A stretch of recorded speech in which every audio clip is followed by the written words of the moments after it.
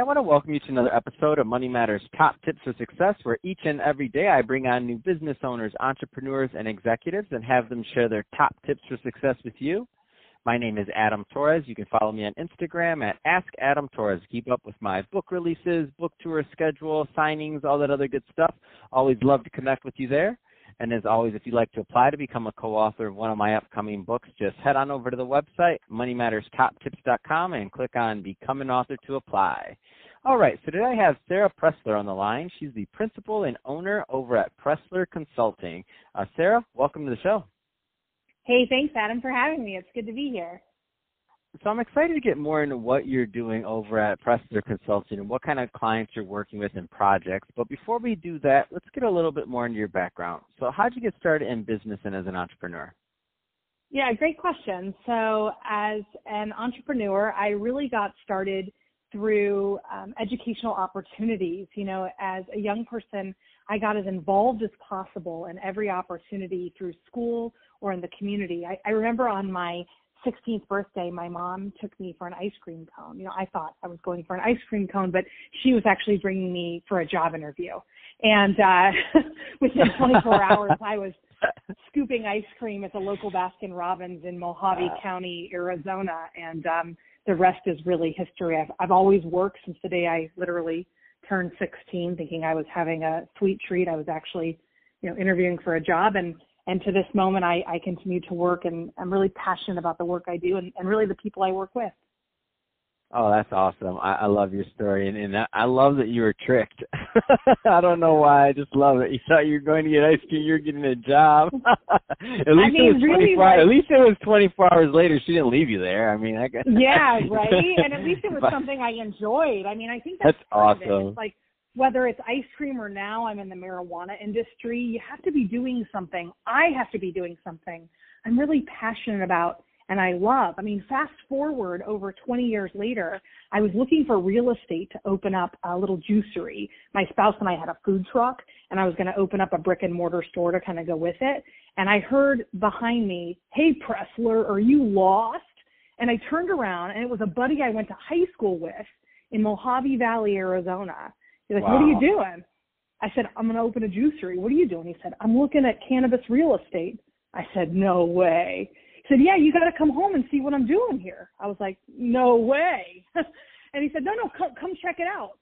So I did everything I could, to work my way through high school, get to college, get a law degree, get out of that small town where I was from.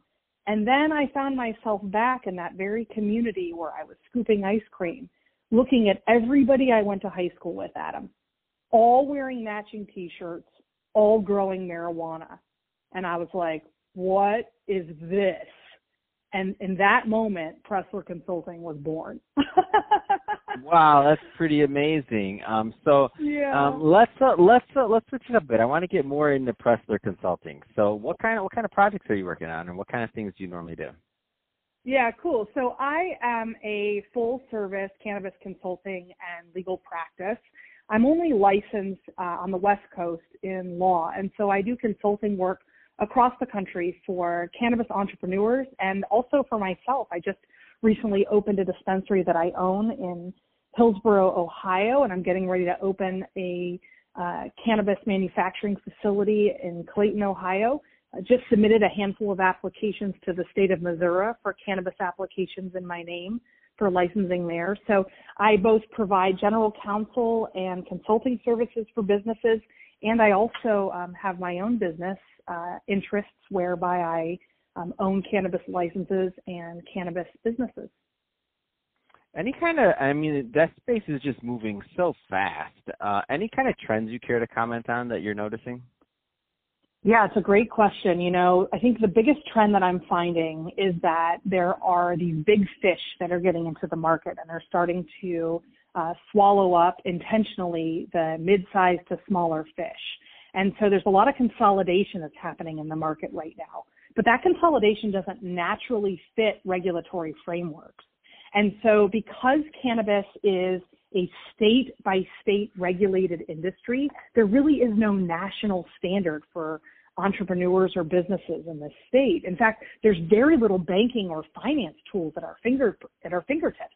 So as we are navigating this consolidation phase that's happening in business, it's getting trickier and trickier to abide by the state and local regulations that national and global businesses are really not used to having to pay attention to. So figuring out that stream of business and how to work within both a regulatory but pro-business framework is really, I think, the biggest trend I'm watching as the industry begins its first 1A level consolidation.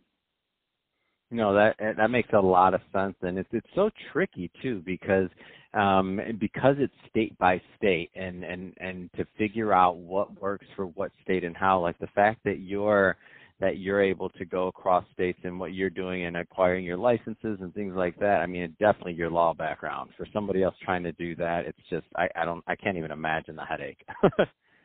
In some ways, yes, Adam, but in other ways, I mean, it's a young person's field. When you walk into a dispensary, for the most part, you're seeing young people, young entrepreneurs who are working as med tenders or in adult use states bud tenders in this retail environment, and they're creating their own brand and vibe and content around this industry too. And one of the things that I tell young people that I interact with that are interested in getting into the industry is that, yes, it's helpful to have an advanced degree, but you don't have to have an advanced degree to get involved in today's marijuana industry. What you do have to have is excellent reading comprehension. You know, the people that are succeeding the most in this industry are the people that can read the rules, follow the rules, and build a business around that regulatory framework. But for people that sort of skip over paragraphs or aren't precise in their reading comprehension, they tank really quickly. So this really does go back to like junior year high school English class and reading comprehension. And when you can grab those pieces of the puzzle, it has nothing to do with a law degree, and it has everything to do with passion and reading comprehension. Oh, well, that's awesome. You brought up something about marketing and creating brands and some things that you're seeing people do. Can you talk a little bit more about, just in general, some interesting things you see in branding and marketing in the industry? Because I think some really smart people are headed in that direction, and talented people.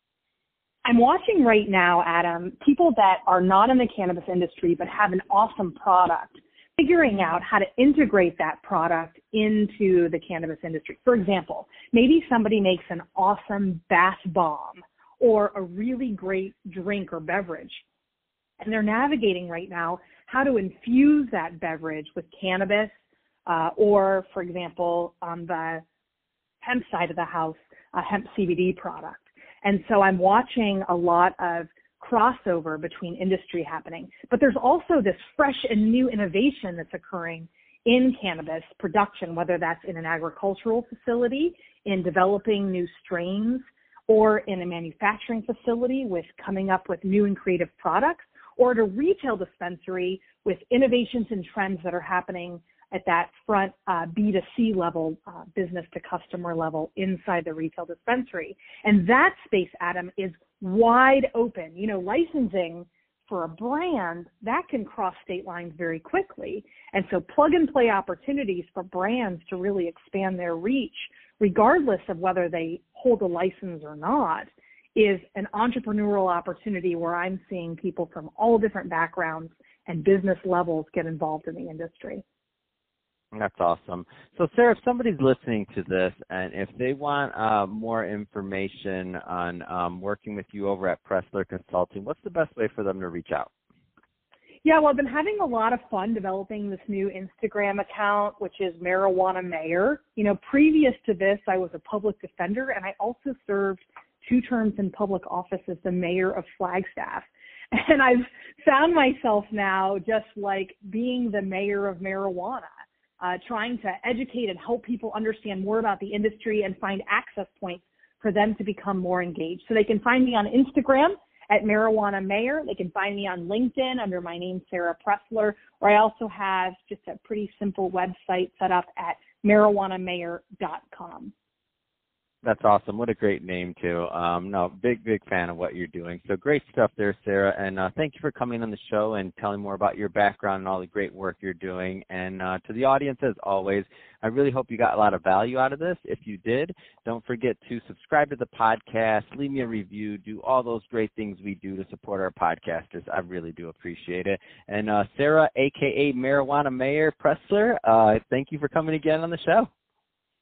Thanks, Adam, for having me. Have a super day.